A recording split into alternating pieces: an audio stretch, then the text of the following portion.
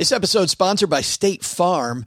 You a small business owner looking for insurance that fits your needs and budget? Well, look no further than State Farm. State Farm agents are not just insurance providers, they're also small business owners who live and work right here in your community. They understand the unique challenges of running and protecting a small business. When it comes to small business insurance, State Farm knows what it takes. Create a plan that fits your needs and your budget. State Farm agents are ready to help you choose personalized policies that truly understand your business. Insure your small business with a fellow small business owner. Talk to a State Farm agent today and get started on personalized small business insurance that fits your needs. Like a good neighbor, State Farm is there. Talk to your local agent today.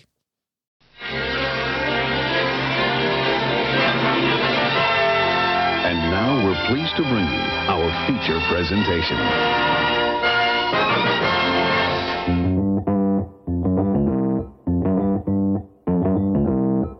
Live from Joe's mom's basement, it's the Stacking Benjamin Show.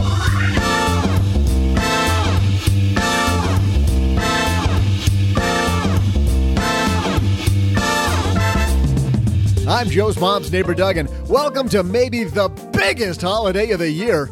Happy National Mint Chocolate Day. I've had my celebration planned for weeks. I'm going to eat all my favorite mint chocolate treats all day long. Speaking of treats, how about getting your budget in order? It's a stretch. Just roll with it. Today, we welcome the woman who paid down $215,000 in student loan debt using zero-based budgeting, Cindy Zuniga.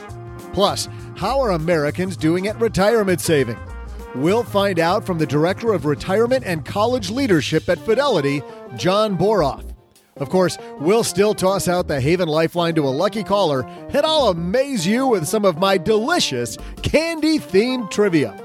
And now, two guys who probably should stay away from my chocolate. Hands off, guys. It's Joe and O-G-G-G-G.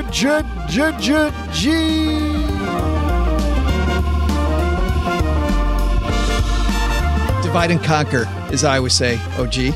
I'll distract him. I was going to say, I'll distract him and you go for the candy. and then we'll split it, 2 for me, 1 for you.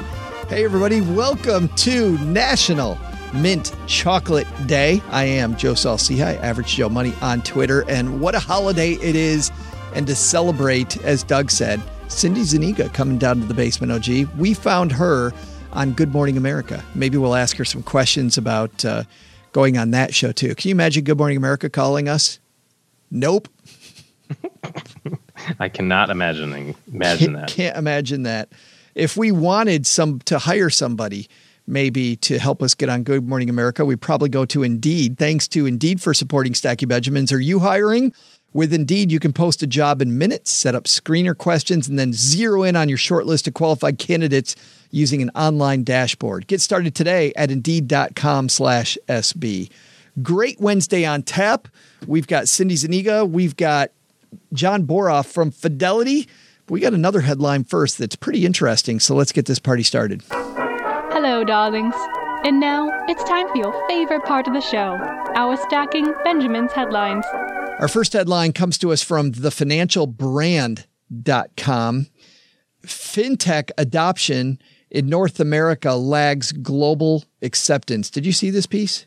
I did not. This is by Jim Maros, co-publisher of The Financial Brand. He writes, while the adoption of fintech services is skyrocketed globally, adoption rates in Canada and the U.S. are some of the lowest in the world.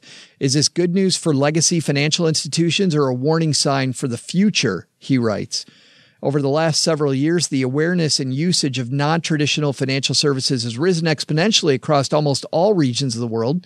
As fintech firms have matured from small specialized startups to include global organizations offering a broad array of financial services, customers are increasingly trusting those relatively new organizations to hold funds, process transactions, and provide credit and offer advice.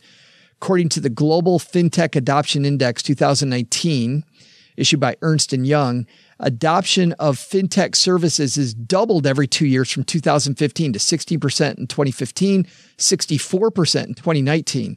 For this study, a fintech adopter is defined as somebody who's used 2 or more buckets of such services, since this indicates a habitual change in behavior. Why do you think that is? Why do you, I feel like everybody's got a smartphone and we're all watching it to watch cat videos. Why aren't we using fintech as often as they are worldwide? I don't know. Do you think it's a little bit of that, what we were talking about from Monday on the, I don't want to have all my stuff out there in the interwebs. I want to have some privacy. I want to have, maybe I have a little bit of shame around what I've done so far or not. I'm not sure. I do find it kind of interesting. People talk about like the security of their information, the security of their bank accounts and stuff like that, but then also won't do very easy security things like 2-factor authentication, and have passwords that's like password 123 exclamation. It's like, I'm really scared about the bad guys getting my stuff, but I don't want to use the tools that help me.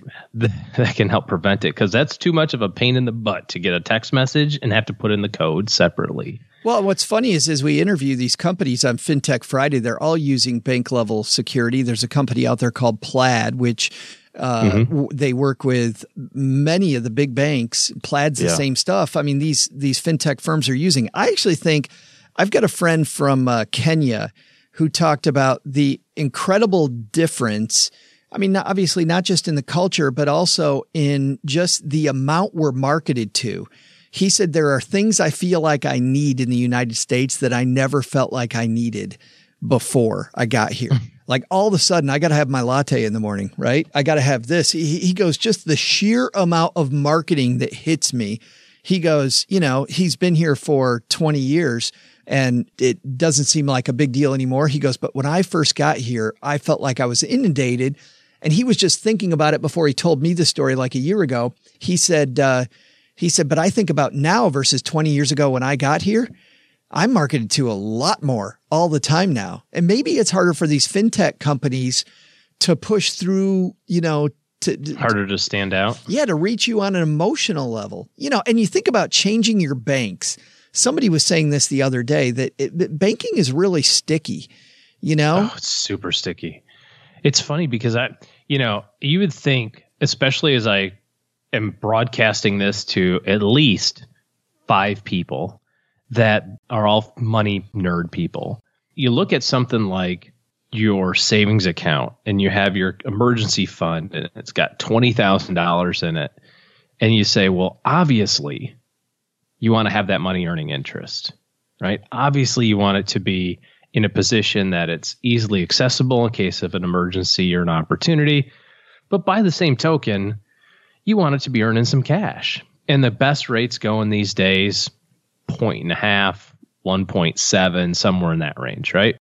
And every single week I talk to people who have tens of thousands of dollars at your major brick and mortar companies. And I'm going, you should really check on, go to Magnify Money and look at these top tier organizations that are all FDIC insured, all offer online access, all are liquid, but are going to give you 100 times better return than the big giant bank down the street. And they go, yeah, I know. I'll get to it. But I got all these subscriptions there. It's you don't have to change. No, I'm saying just keep your checking account. No, I get it. Yeah. Most people these days are using credit card points anyway. And, and a lot of their bills are getting hit their credit card and all that sort of stuff. So, you can have your checking account. Well, what if I need to cash a check? Really? When was the last time you cashed a check? You take a picture of it with your phone because you don't want to go cash the check. You don't want to go to the bank. You don't want to take time to do it.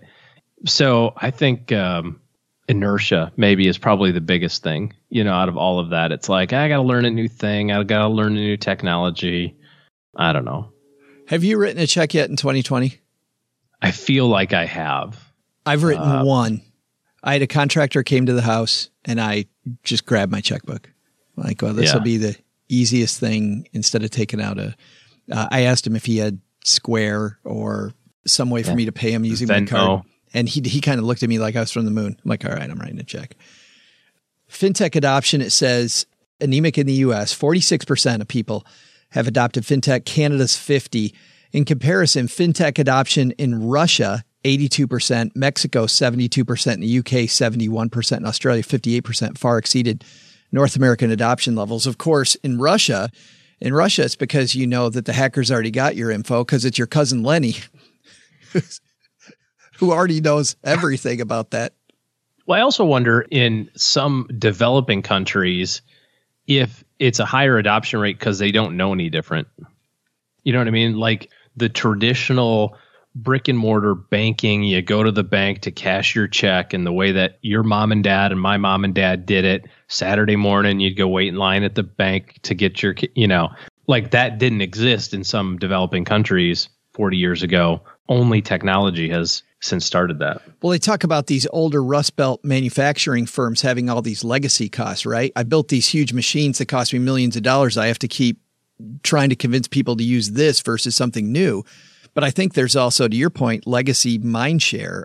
I remember when Carol Rollini was on talking about how banking is built. She was talking about the speed of banking in Africa is so much quicker because of the fact that there isn't all that legacy banking stuff. So to your point, exactly. Hey, people are gonna Venmo money back and forth very quickly because of the fact that it's what I grew up with.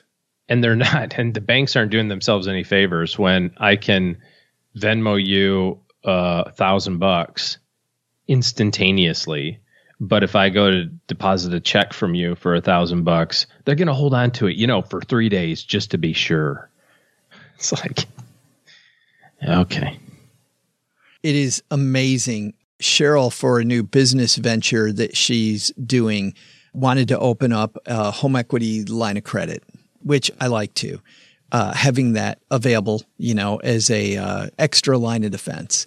So she decided to do it through our local credit union, which I generally like. At the end of that process, OG, never again. It took forever for something that we interview these fintech companies all the time. These companies do things so much more quickly.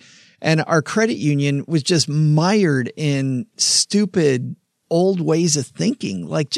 Really, it took her almost a month to get her line of credit open, which is ridiculous.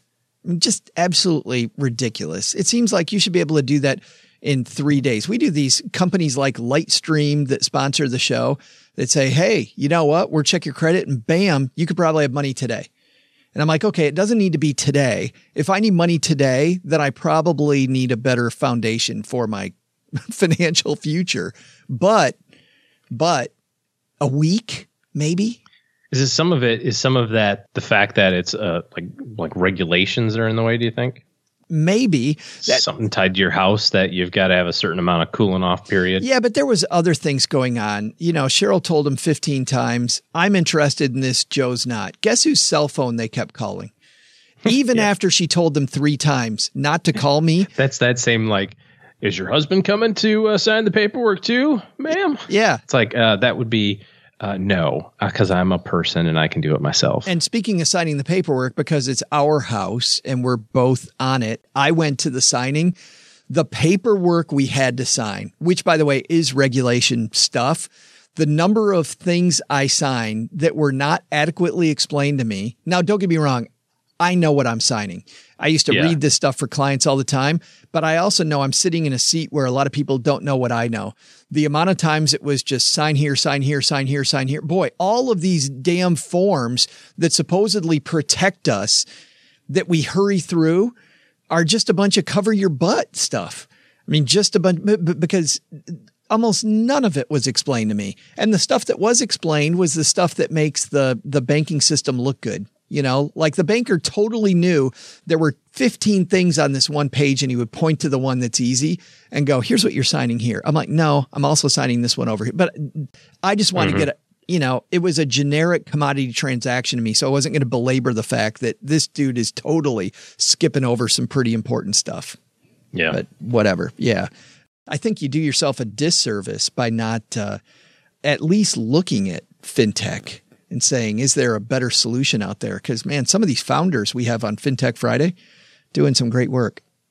In our second headline, Fidelity is out with their biennial retirement savings assessment study.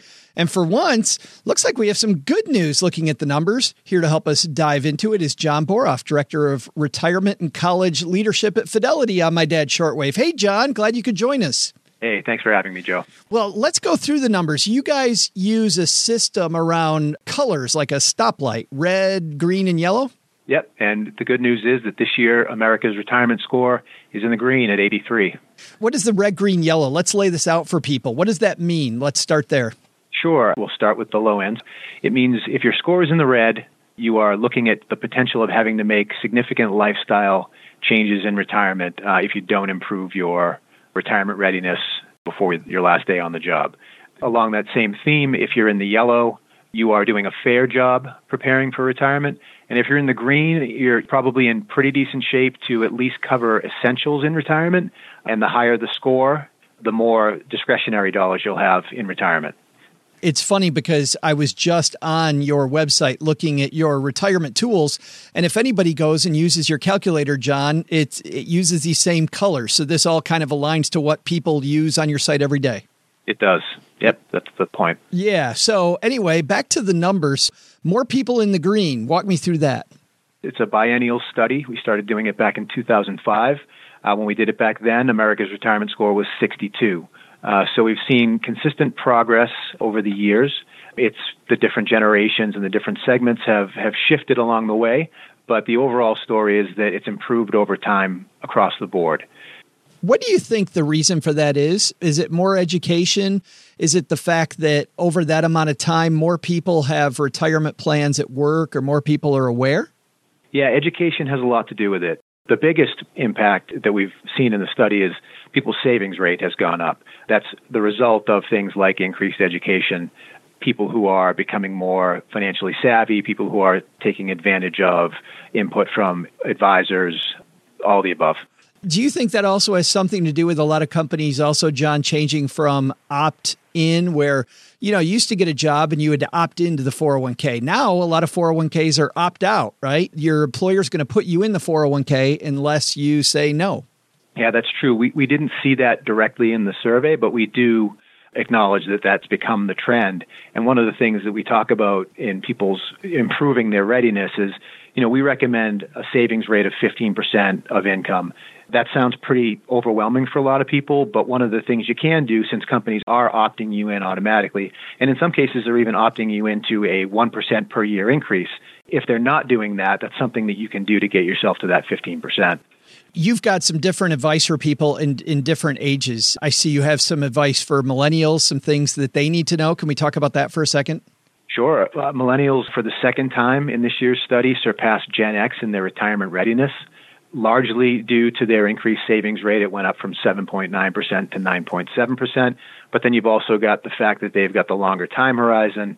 And one of the key things about millennials is they've got access to tools that the other generations didn't have at their age. So what you just talked about with being opted into a 401k, being able to use tools like some of the tools that Fidelity has to be able to know where you are, sort of judge where you are, take the appropriate actions, and increase your savings. Yeah, I like the fact that they're doing that at an earlier age too. And I'm a member of Gen X. I got to go talk to my friends, John, because I don't want millennials ahead of me. But what are some things that my generation needs to work on? Yeah, so part of the explanation for why Gen X's score dropped, so I'm with you. I'm in Gen X as well. So we're entering peak earning years, but our earnings aren't outpacing our balances. And that's related to like different competing financial priorities, things like paying for kids to go to college. Some people are dealing with elder care, home ownership. So it's not anything to be terribly concerned about, but your opportunity when you're Gen X is to start taking, as we're hitting 50, start taking advantage of the catch-up contribution opportunity. Yeah, I love that idea. And I think a lot of Gen Xers, for so long we didn't have that ability, and now we're celebrating those magic birthdays where we can do it, and that's a huge opportunity. What do baby boomers need to work on? Yeah, boomers, they have the highest score. Their score was 87, so they're in shape to cover their essentials. The opportunities are really to sort of look at their retirement plans. So what does retirement really look like? Will there be income from employment during retirement? At what age are you going to stop working? when to take Social Security, what other income sources might you have, and then sort of determining how much to withdraw and from where. So they have a lot of opportunities. They're in the best shape among the generations, but they've got to really take a good hard look at what retirement really looks like. Yeah, but for them, it's like, a lot of warehouses around the world where it's just-in-time inventory. Like, I feel like it's just-in-time knowledge that they need to get.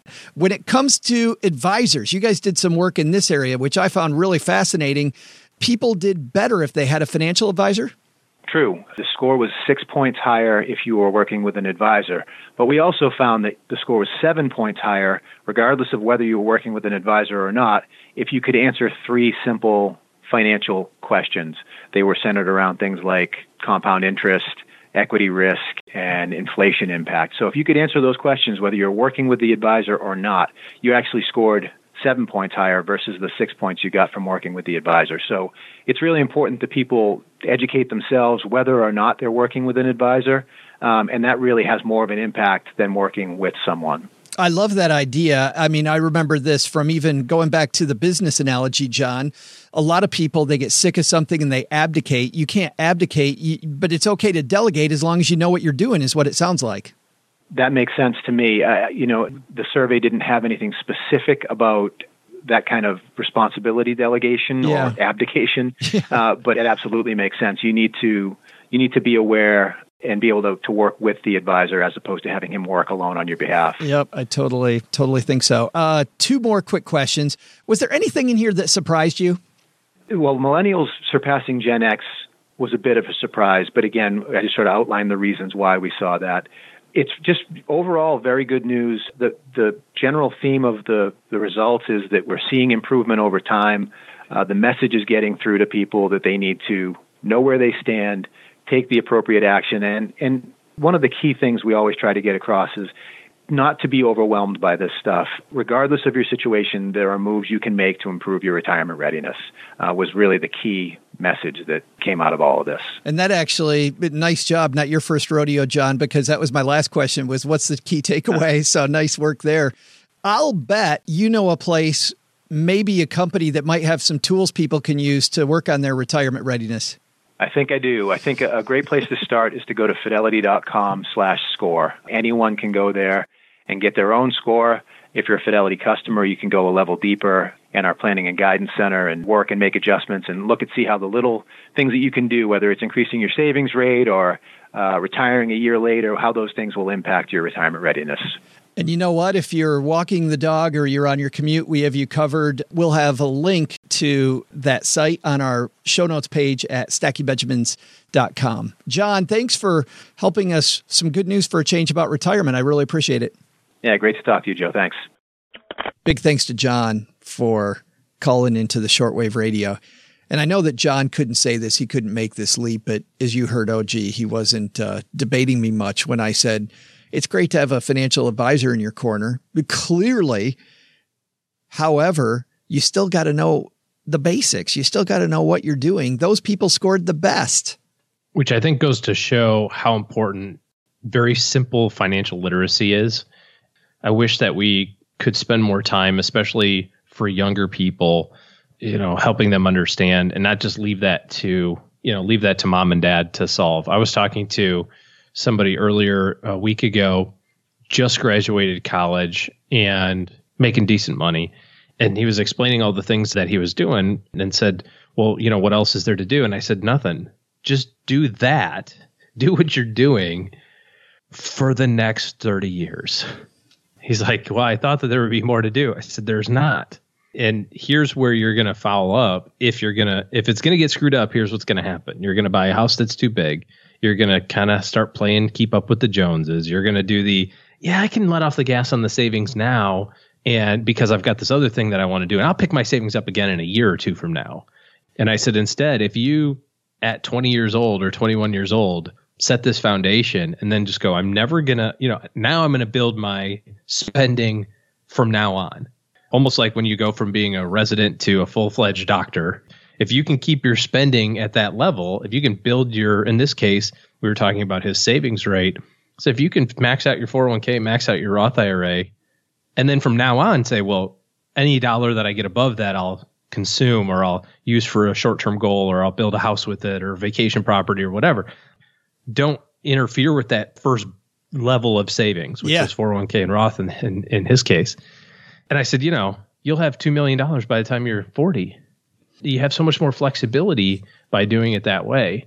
And I wish that was taught to, high school kids and elementary school kids. And the hard thing, I don't know if you saw the Bill and Melinda Gates Foundation annual report this last week. I saw it's out. I haven't read it yet. Yeah. What's interesting is they talked about how they thought, they invest heavily on worldwide problems and hunger, and they're showing market improvement in that area, but they've been investing much longer and every bit as much money in education inside the U.S., and that isn't having a lot of effect. And the reason, they said, is because even educators can't come up with a consensus about the right way to teach stuff. And you look at these financial literacy courses, and I see there's another group trying to talk to high school seniors and stuff. And I hate to be cynical, but I even saw that they were doing this, and I thought, good for them. And I don't think it's going to work. That's the basic problem, is how do we teach them that, OG?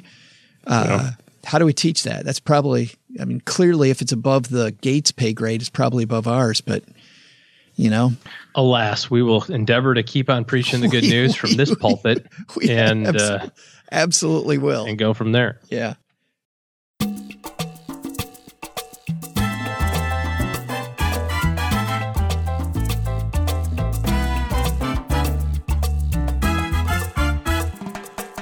Well, Cindy Zuniga runs the site Zero Based Budgeting, but she also has a heck of a story of her own, which we're going to ask her about here in a moment. We found her, though, on Good Morning America, talking about how she paid off, listen to this number, OG, $215,000 of student loans. How did she do it? We're about to find out. Cindy Zuniga coming down to the basement.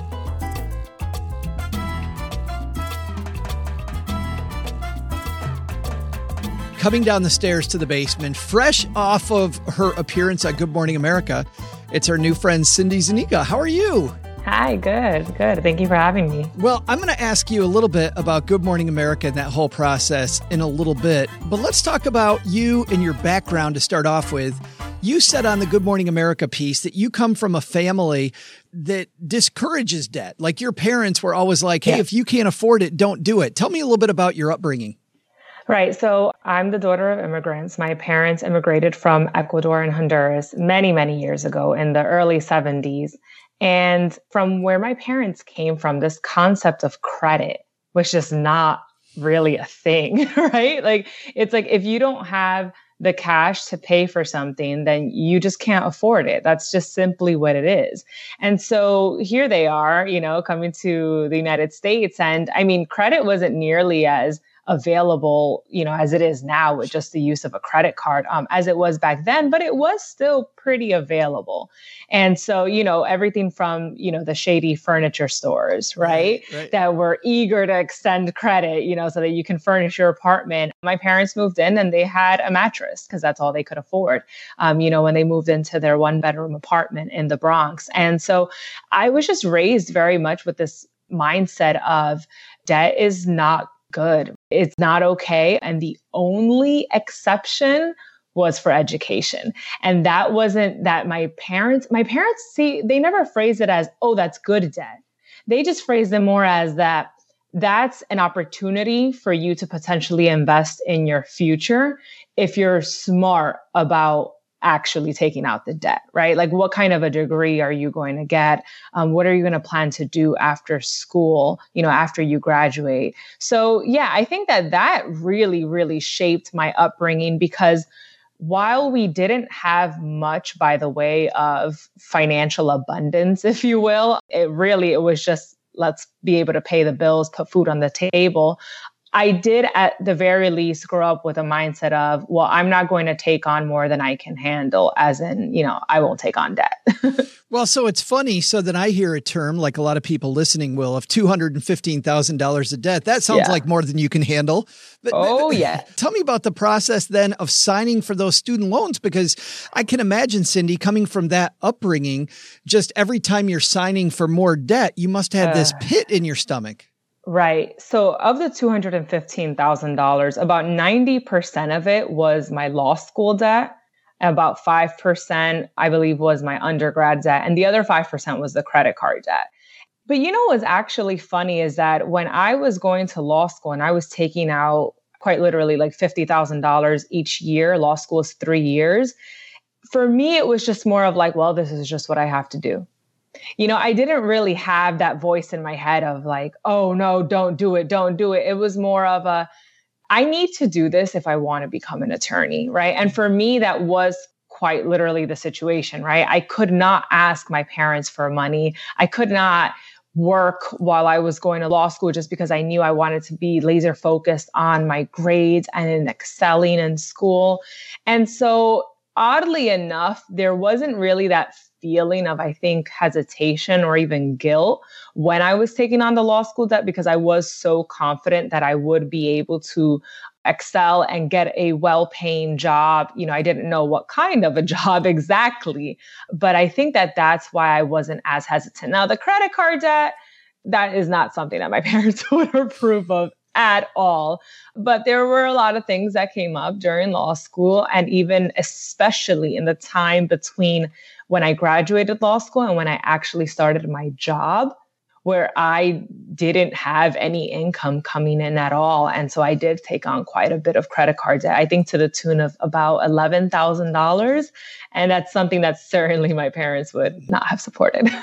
Everybody has this point, Cindy, but not everybody, but most people, where they just go, something's got to change. Like, and they know exactly where they were. Like, I know where I was. I remember answering the phone, another debt collector calling me and me going, you know what? I can't live this anymore. Something's got to change. Do you remember where you were when you went, you know what? I've got to do things differently? I think it was either very late 2016, like December or January 2017. And I was in my apartment with my boyfriend and I opened up my laptop and I saw that my loan servicer had issued the statement of how much interest I had paid for my student loans that first year that I was paying it off, which was 2016. And I saw, as I mentioned on the Good Morning America segment, that of the $24,000 that I paid off that first year, $4,000 went to the principal and $20,000 went to the interest. You said you cried. I did. I was so defeated. I was so angry. I was frustrated. I was thinking to myself, I've been set up to fail. I'm never going to pay off this debt. It's going to continue accumulating. You know, I ran the numbers on like a student loan calculator or something like that. And I think that the total amount that I would have spent on my student loans, I think it was $160,000 total that I had taken out, was something about like $250,000. So we're talking nearly $90,000 of just interest, assuming that I paid off the debt within the 10-year time frame. Now, if I had extended that, time period, of course, it would be a lot more than that. But, to see that approximately $90,000 potentially would be going to interest, I mean, that's more money than my family ever saw in a year. Well, that's what I was thinking as you were saying that. $90,000 more than a lot of people make in a year. Yeah. I mean, significantly more. And so it was just a punch in the pit of my stomach that I felt of, I need to figure this out. Right. And I think there was also some shame because, here I was, I did graduate very fortunately at the top 10% of my class, of my law school class. I had a great job, a great stream of income coming in from obviously that job. And yet I did not know the first thing actually about money management. And that was really embarrassing to me because I didn't know why or how that happened. And that is what lit the fire within me of, okay, it's time to figure this out. I want to stop right there, Cindy, because a lot of times I hear financial shows not talk about this enough, which is that you had done kind of an ROI on the student debt, but you also made it work. I mean, you just said you were fortunate to be in the top 10% I would say you probably worked your ass off to try to I would say so. in the top 10%. Don't get me wrong, there is some luck there, but I think it was a famous football coach who said, the harder I work, the luckier I get, right? So there is some luck, but still working hard to get the good job so that you're able to pay off the student loan. It feels like there's two parts. You sign on the line for $215,000 of debt, then you work your butt off and hopefully the work pays off. And it sounds like, do you remember how much approximately you were making at that time? So I've made a six-figure income since I was 26 years old. And the market at the time, starting salary was $160,000, which, fun fact, is the first time I actually disclosed that. Is it really? Yeah, it is. Well, I'll tell you, that's the number one thing that people write to me about is they're like, okay, people call into Dave Ramsey or whoever, and they always say, hey, I paid off a bunch of debt in a short amount of time. And they're like, well, how much money were they working with? Which on one hand, I see that. On the other hand, I feel like people don't want to take responsibility. And they go, well, they were making X amount of money, which drives me crazy. Yeah. And I think that's the reason why I don't typically share my numbers. I don't share my current numbers, more just for privacy reasons, but I will share, what I started with when I graduated law school is because I am very well aware and mindful of the financial privilege that I do have. And I think that comes also from being the daughter of immigrants that was raised in a very low income community in the Bronx.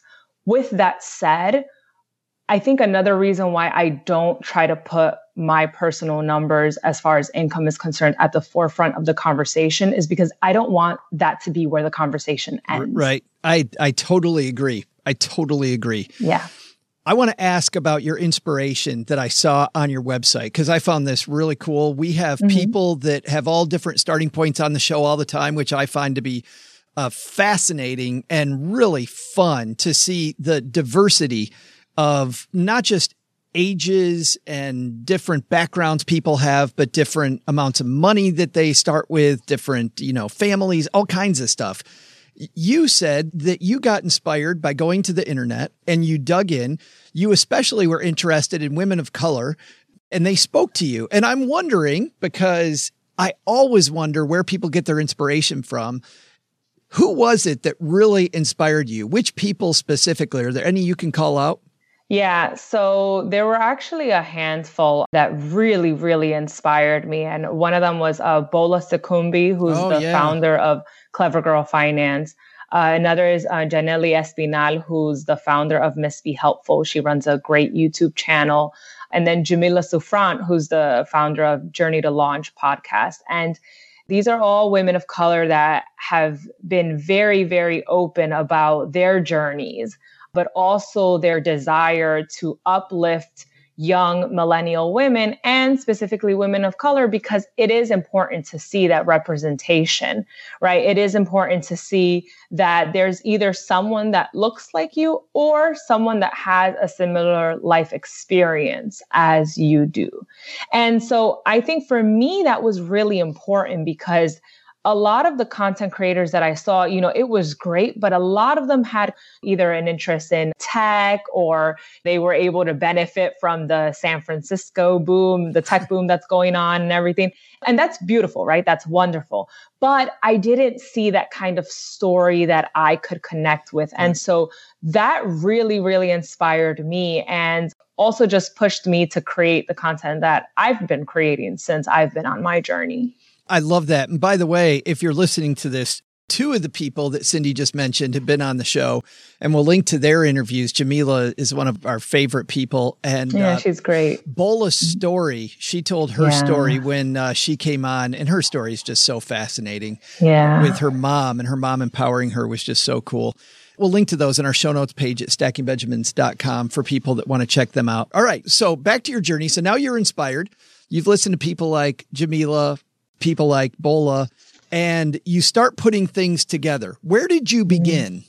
As a practical matter, I refinanced my student loans. I read a lot about refinancing and how basically you'd take on this new loan with a private lender that would pay off your current existing loans, whether they be private, federal. and you would now have a lower interest rate with this private lender. And that was really important to me because, as we discussed, the interest was just really what smacked me in the face. And so I went from having roughly an average of a 9% interest on my student loans to about 4%, which was really, really great. And I also shrunk the time frame from 10 years to 5 years by refinancing. For the minimum payment, like the minimum that they would take. So you pushed that up and got the interest rate down. It feels like when I hear you say that, Cindy, like you took your anger at the $90,000 and channeled it. Yes.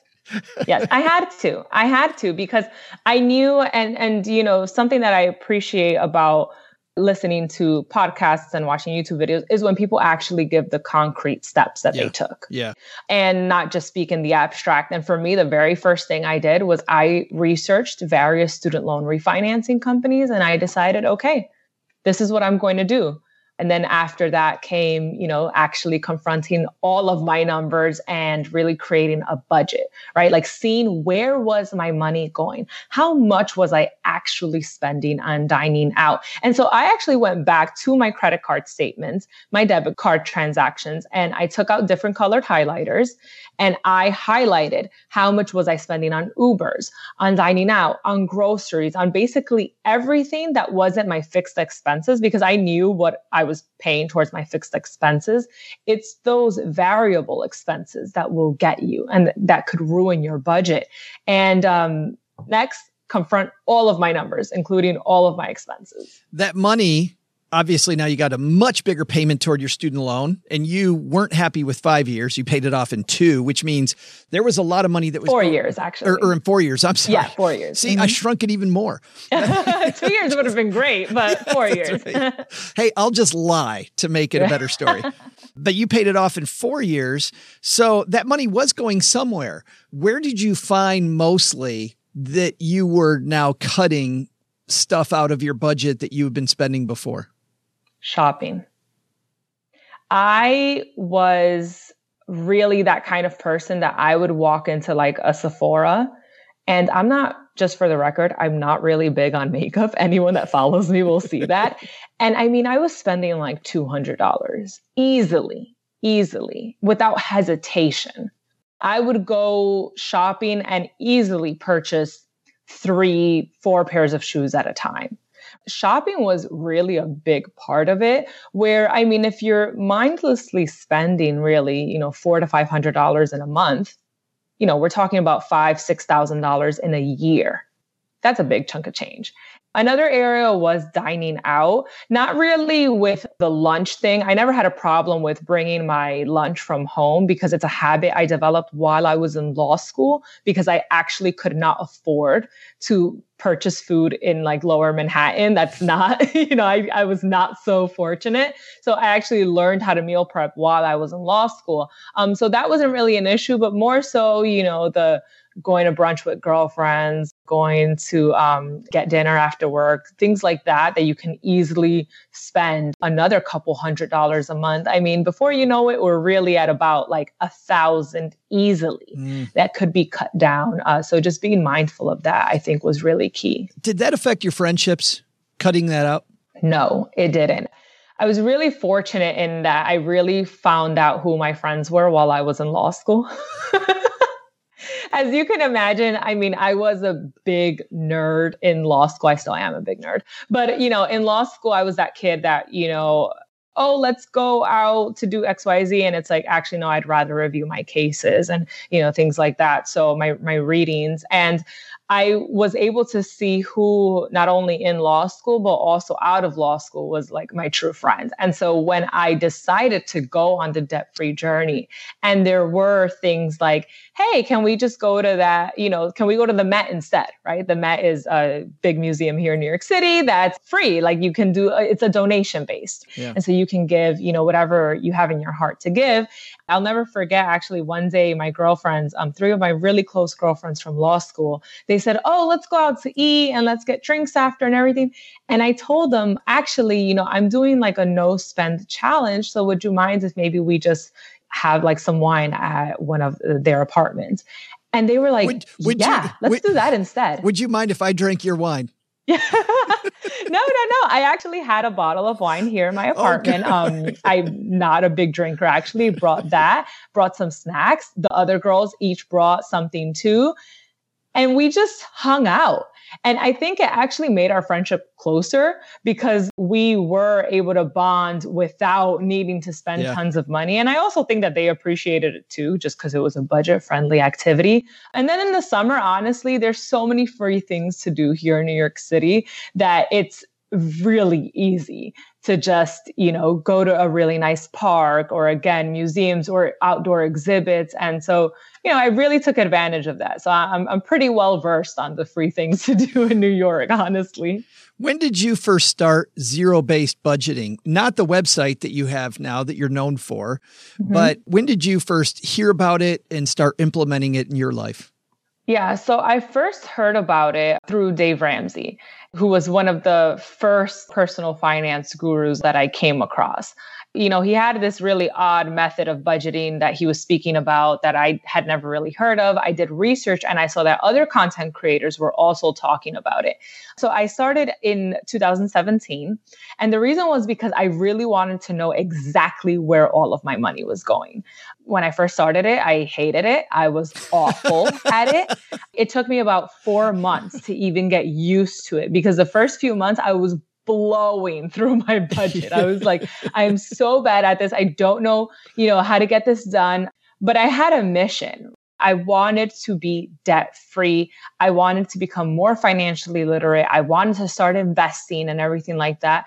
And so I made it work. And I started tracking at the end of every single day. I took 2 minutes while I waited for the train at the end of the day, at the end of the workday on the platform. I would just punch in really quickly. I would ask myself, Cindy, what did you spend money on today? Okay, great.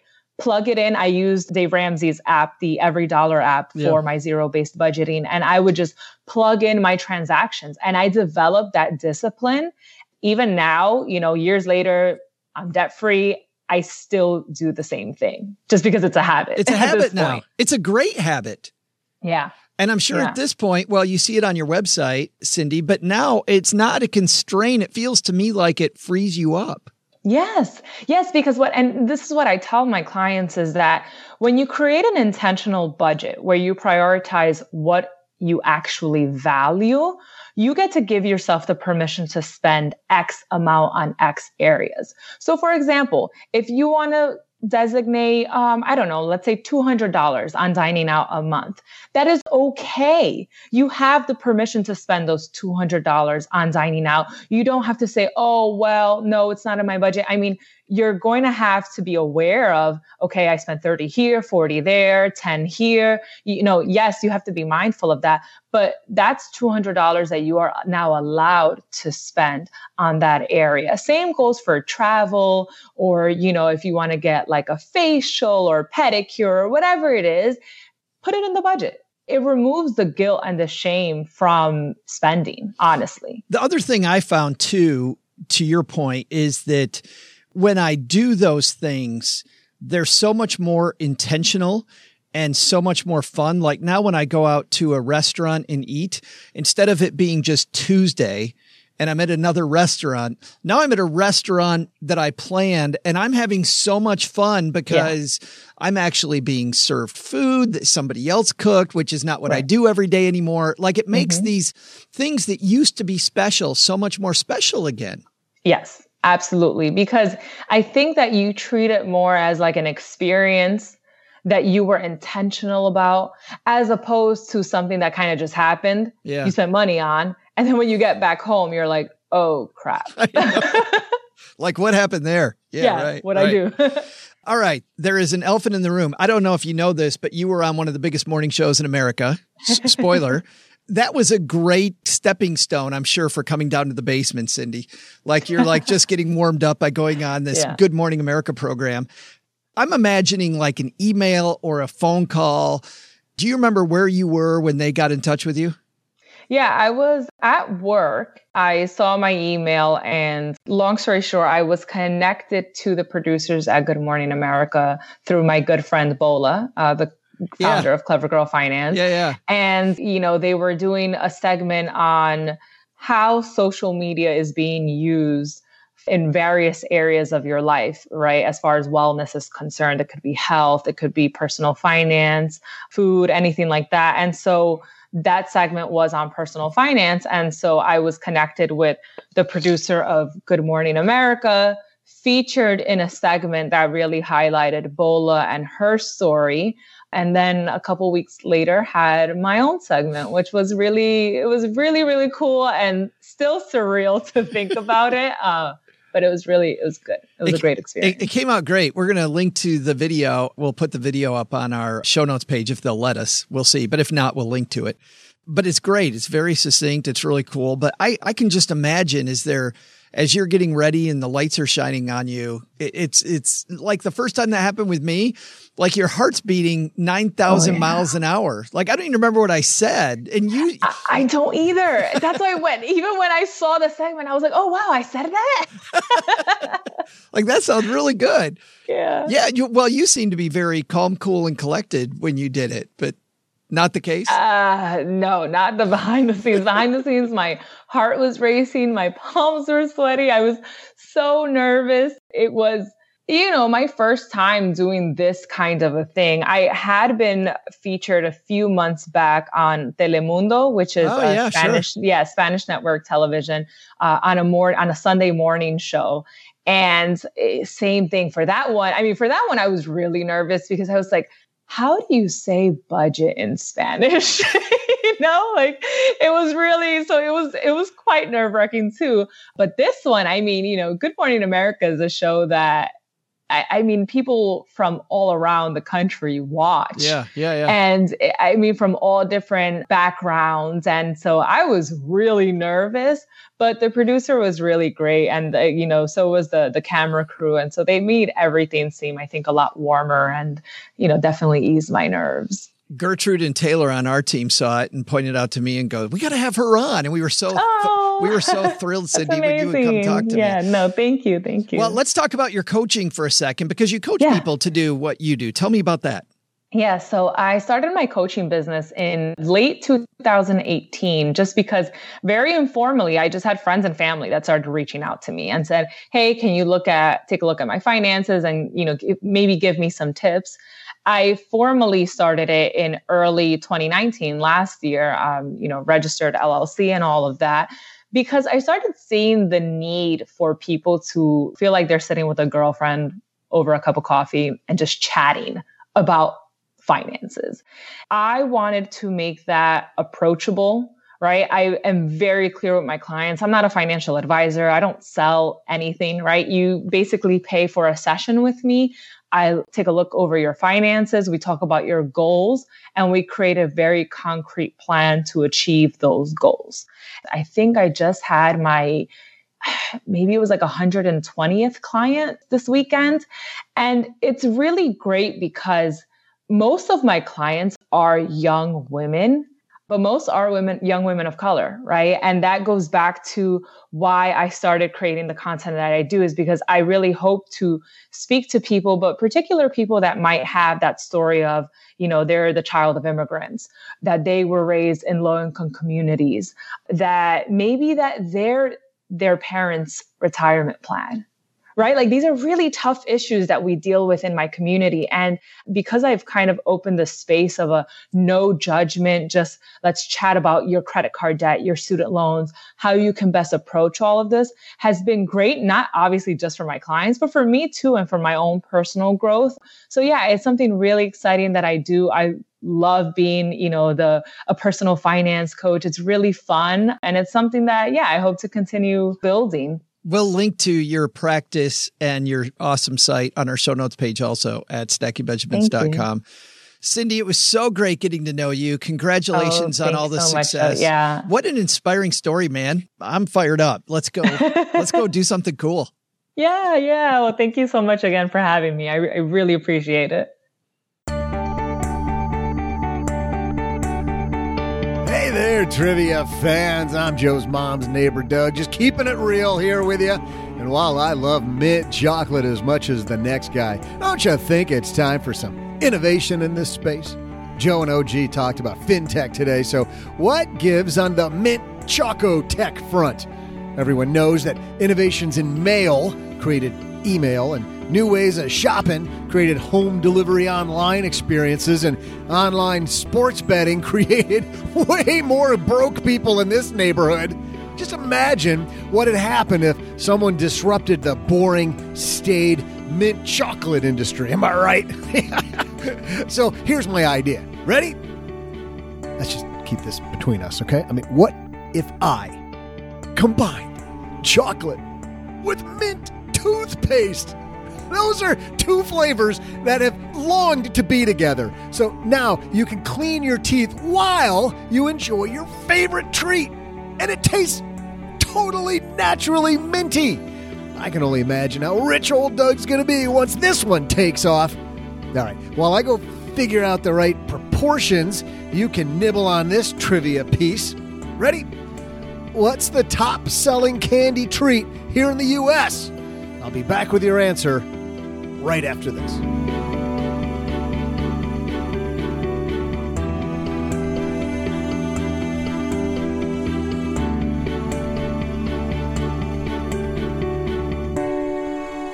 Well, I have to tell you that when we just recently hired a couple of phenomenal producers to help us try to find a way to continue making the podcast better all the time, we wondered a few things that I'm sure if you're hiring, you wonder.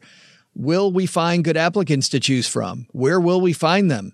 What about education and experience? I know my brother for his company tried many different sources at first and was very frustrated because of the fact that he didn't know where to find good people. So how will you know? If you've made the right hire? Indeed is here to help. Millions of great candidates use Indeed every day to find their next opportunity. You can post a job in minutes and use screener questions to help create your short list of applications fast.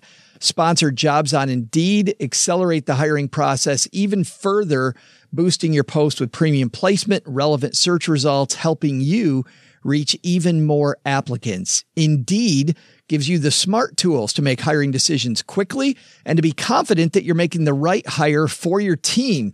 Post your job today at Indeed.com to find out why more than 3 million companies use Indeed for hiring. That's Indeed.com/SB.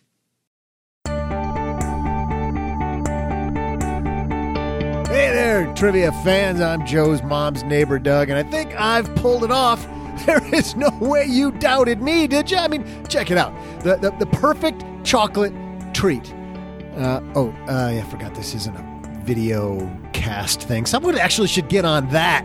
And there's some innovation opportunity right there. You could, watch stuff, like even on your phone. That would be super innovative. I'd call it something like TV Tube for you, or TV for your tube. Well, that's a whole different thing. I'm busy. I can't create everything. You're going to just have to use your imagination, because I'm confident that 10 out of 10 dentists will recommend Doug's patented chocolate toothpaste as their minty chocolate treat of choice. I'm going to be rich. Which reminds me, here's your delightfully rich trivia answer. See how I did that? The question was this: what is the top-selling candy treat here in the U.S.?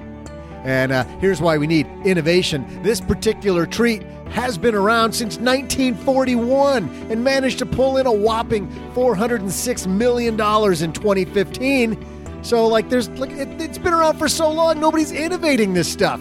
You probably already guessed what it was, right? I mean, you guessed M&M's. Easy. One of my easiest trivia questions ever. You get no points for this. Anyway, enjoy your limited time at number one, M&M's, because Doug's minty chocolate toothpaste is coming for you. See ya.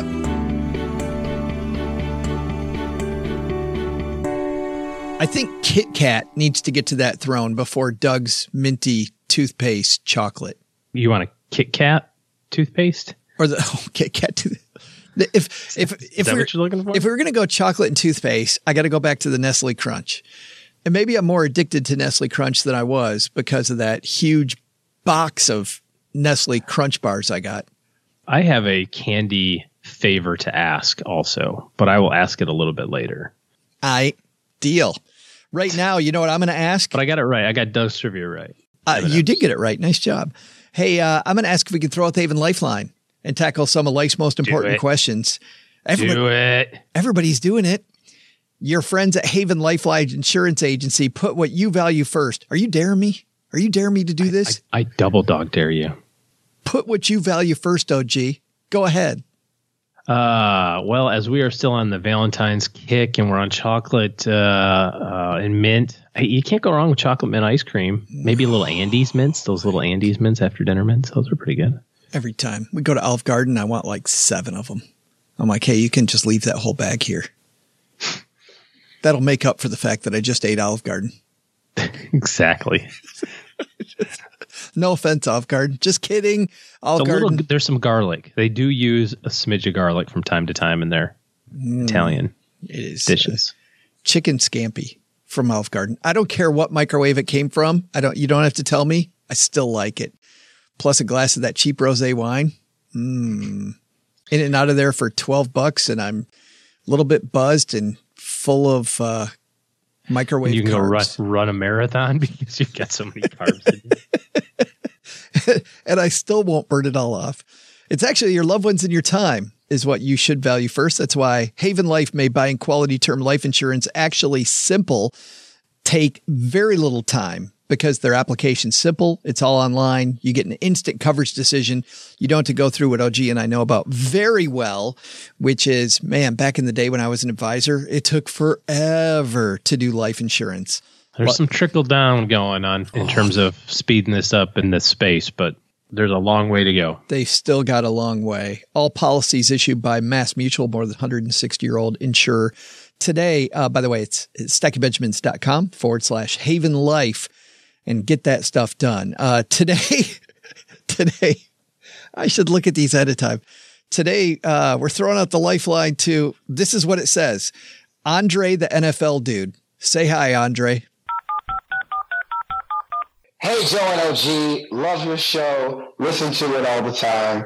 My name's Andre from Vegas, and I just wanted to just throw something out to you guys. So we've got this new Raider Stadium coming. And then we had this Golden Knights before, and the hockey tickets and everything went through the roof. And it looks like the Raiders are going to do the same thing. So you've got these personal seat licenses, and, you know, they cost X amount of money, and obviously, you know, they last forever, essentially. So what I did was, not wanting to be priced out of the complete market, I peeled off of some part of my bond portfolio and just bought some PSLs with it. The crazy thing is that I've been offered way over the money that I had spent for them for the PSLs that I've already purchased. So I didn't plan to sell them. This is one of those things that I plan to keep for, you know, over 10 years, because that was my horizon for what I had in my portfolio. So what I was thinking was, for you guys being money nerds out there, was there any kind of tracking for people buying stadium PSLs or the worth of PSLs? I know you guys do art and farms and tractors or whatever you do out there. Just wondering what you guys have out there for stadium PSLs. Love your show once again, and, you know, thanks for being there. Andre, that is very funny. Man, if we got fintech, maybe Andre's the next big fintech founder instead of like Acre Trader doing the farming stuff or you can own 1/100th of the 50-yard line seat at AT&T Stadium. That's right. And it'll only cost you $26,000. Yeah, pretty much. Yeah. I don't know anybody. So I don't know of any sort of tracking tool for any of this.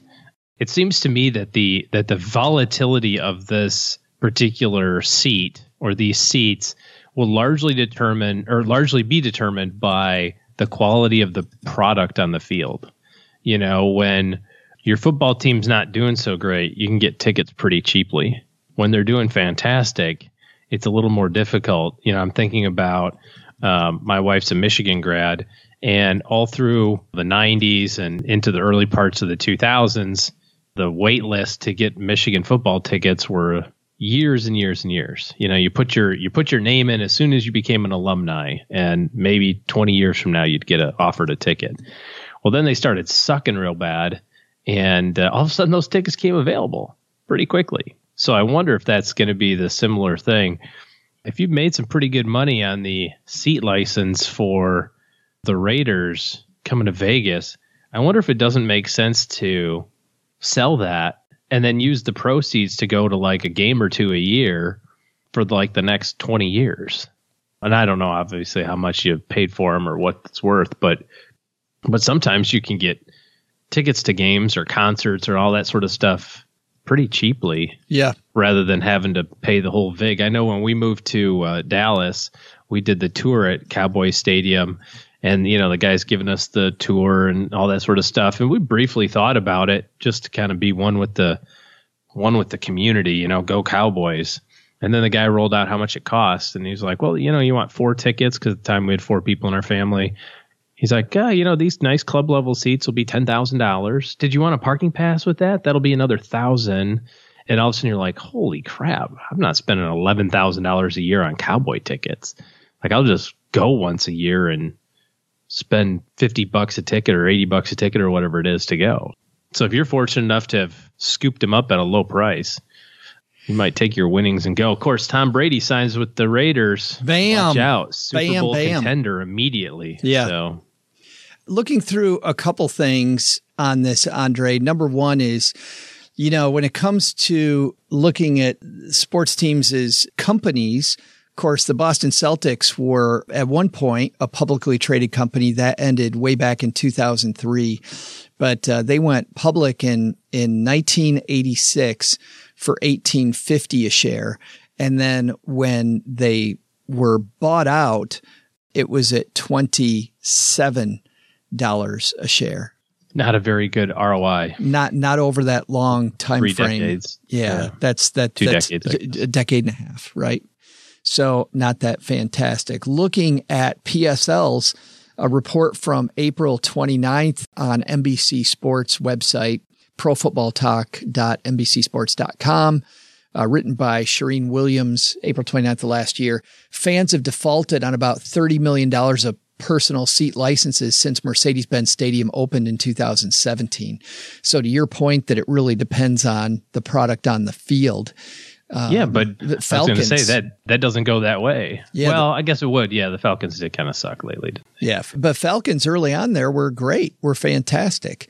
Their downfall came when they were ahead by 25 points in the Super Bowl, and Tom Brady beat them.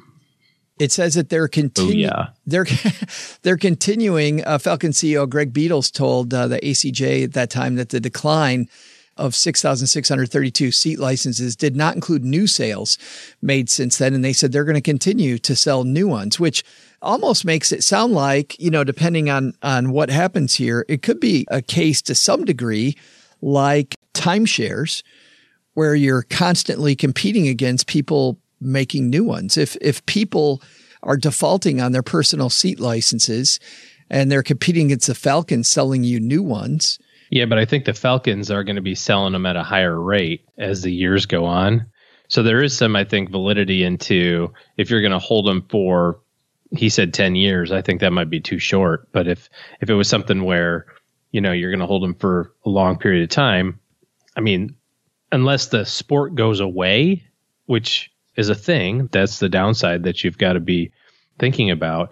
It costs how much more to take a family to, a ball game than it did 20 years ago? How much more does it cost to take a family to a football game, to a baseball game, to a soccer match, whatever? I don't think that you're going to see the trend of those prices go anywhere but up. So, it's a nice speculative play. I like it. Well, and here's what to cap that is, I remember, our conversation with David Stein back this fall. It is a bet, Andre. I mean, it's not an investment. Well, he's in Vegas, so. Right. It's not an investment. It's a bet. It is a bet. It's not an investment. I mean, investment is where what the underlying value really is. And the underlying value here is going to vary widely. Like pinning that down is incredibly an investment difficult. Has to have an organization that's producing something. It has to produce income. It has to produce goodwill. And it's impossible to measure. I mean, Gillette razor blades, we know how much money they make. AT&T, we know how much DirecTV costs and how much money they make. Disney, we know how much ticket sales they have. A seat license is nothing more than just what the whim of the supply and demand curve looks like at that moment, based on a lot of factors. So how did they ever get away with that? Like, we should totally start doing that in the basement, selling personal seat licenses for, you could sit. Listen, you can listen to it, but you gotta pay a licensing fee. Everyone, 100 people get to listen to the show if they pay a personal seat license, and you get to listen to the show. You could sell it to somebody else, but you can't. Wouldn't that suck? Well, you can listen. Like, you can listen first. Like, you can have the good seats by listening first, and then like if you want to listen to today's show like next Thursday, that's like sitting in the nosebleeds. Right. You still pay a seat license fee. It's only $50. But if you want to hear it at 6 a.m. on Wednesday, that's $28,000. That stuff cracks me up, man. We were talking about Disney raising their prices again, and every February. Yeah, and while that's super expensive, somebody said, our friend Victor said that he would rather have like they have for the highway system. I don't know why in the highway system it doesn't bother me that much. It kind of does bother me a little bit. I feel like all of our taxpayer dollars go to build that road, but only, people that feel like they can afford that can do that. And I don't really want to get into that. But toll booths? Where you've got toll lanes versus free lanes. Oh, yeah. And you could decide. The dynamic toll lanes. Yeah, that still doesn't bother me as much as creating two different types of visitors to these parks. Because Victor said, he's like, I wish they'd keep it the same and instead like charge for the fast pass and charge for the expanded experience. Man, I go to Universal. They do that though. They have a program that you can buy, like the concierge level program. They don't advertise. No, but you can buy. No, but Universal does, and it drives me crazy that if I want to get into the park, just tell me what I got to pay to have a good time for the day. And then everybody gets to use the fast pass system. But at Universal or Cedar Point, a lot of the regional parks, Six Flags, I can buy the base ticket or I can pay an arm and a leg more so that I get to bypass everybody. So I have to decide. I have a day off work and I'm just trying to have some fun with my family. I don't want it rubbed in my face all day that I'm not as rich as that dude walking by me on every damn ride. It drives me crazy. I can tell. It just, I haven't been to Cedar Point in a long time, but my cousin did tell me about that new system they got there where you can, you get the thing. He's like, it's so awesome. You get to skip the line in front of everybody.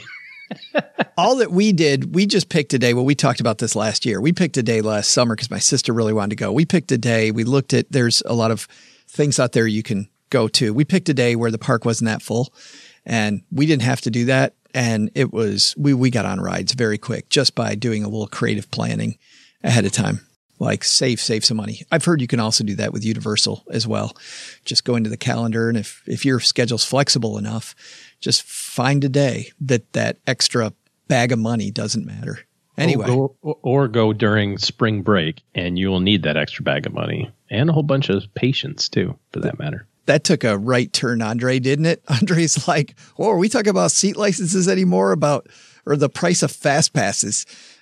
Big thanks for the question, Andre. We don't know of any of that, but I think we both had some opinions, OG especially, whose opinion means way more than mine. So there you go. That's going to do it. Right. That's going to do it for today. By the way, if you'd like to call the Lifeline, it's stackingbenjamins.com/voicemail to leave your question for OG and I. All right, that's going to do it for this episode. Man, what a fantastic time talking to Cindy and John. Coming up on Friday, a fantastic roundtable coming. We'll have... Don't say fantastic again. No. Say something else. Did I say fantastic 26 times? Like 6 times in a row. Have I? It's going to be brilliant. A brilliantly fantastic. Is that better? Oh, boy. Nope. The world's best. Amazing. Think of a new adjective to describe this show. Incredible. How about just marginally okay? Just have some truth in advertising for once. A little bit better than meh. Roundtable coming up on Friday as Chelsea Brennan, the one and only Chelsea Brennan, joins us, and Doc G from the What's Up Next podcast.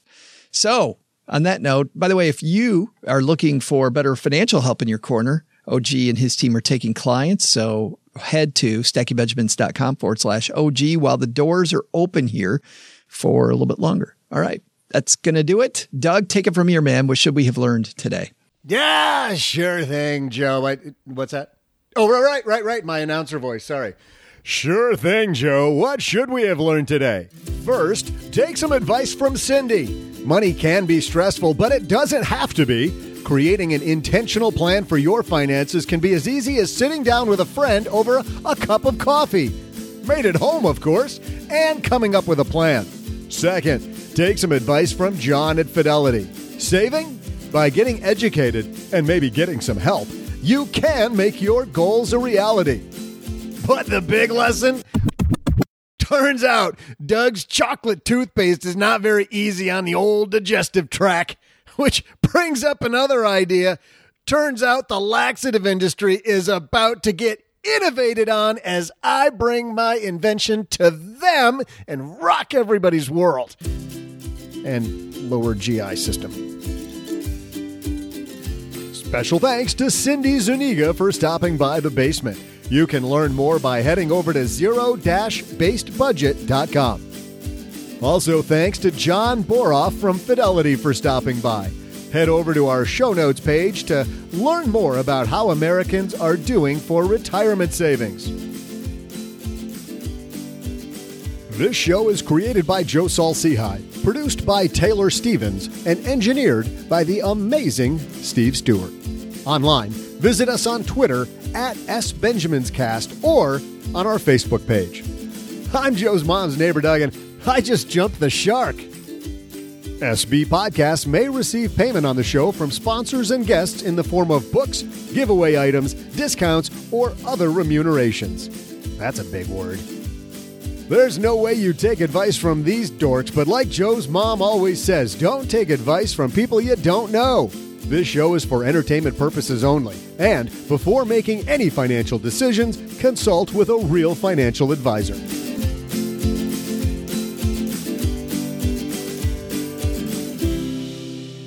Gosh, say, amazing Steve Stewart. Is Joe letting Mom write the scripts or something? He knows I hate these words like the words like treats and yummy and super and it's driving me crazy. Next thing I know, he's going to have like moist in there and picnic and words everybody hates. It's driving me crazy.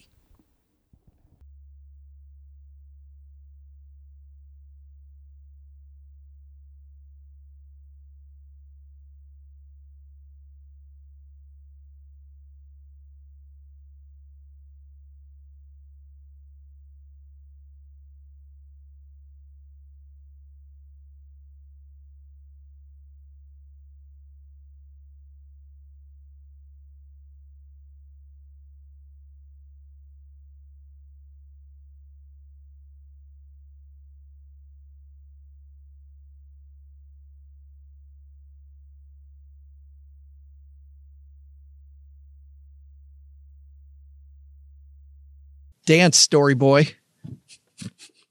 I'm trying to remember what we were going to talk about. Oh, candy. Yes. So this is a personal request. You were talking about, your Nestle's candy. And this, I swear, hand to God, this did not come out of the fact that Joe got a box of Nestle's chocolates and I did not. Although I would take it.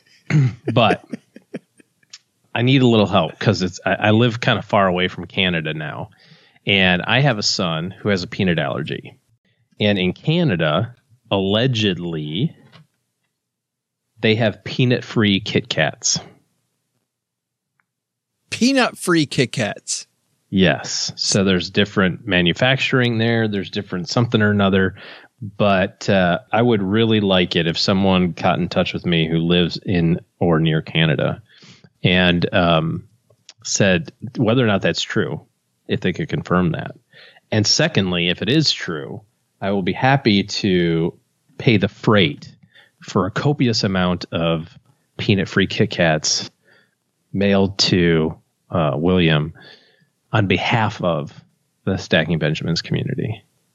So if there's anybody who is listening who's a Canadian who can help with that, that would be swell. Because apparently, I guess he's never had a Kit Kat before. Never. And he's aware that they exist in Canada, and anyways, so Oh boy. he brought it up. And I went, oh yeah, whatever. And then I thought, like, how the hell am I going to get Kit Kats from Canada? And then I thought, oh yeah, there's this thing that I do 3 times a week. You might know a Canadian, or a Canadian might know you. I might know somebody that can help, yes. Or somebody might know me. So, but could you see somebody at the border with the we did that. We did that. Where are you headed?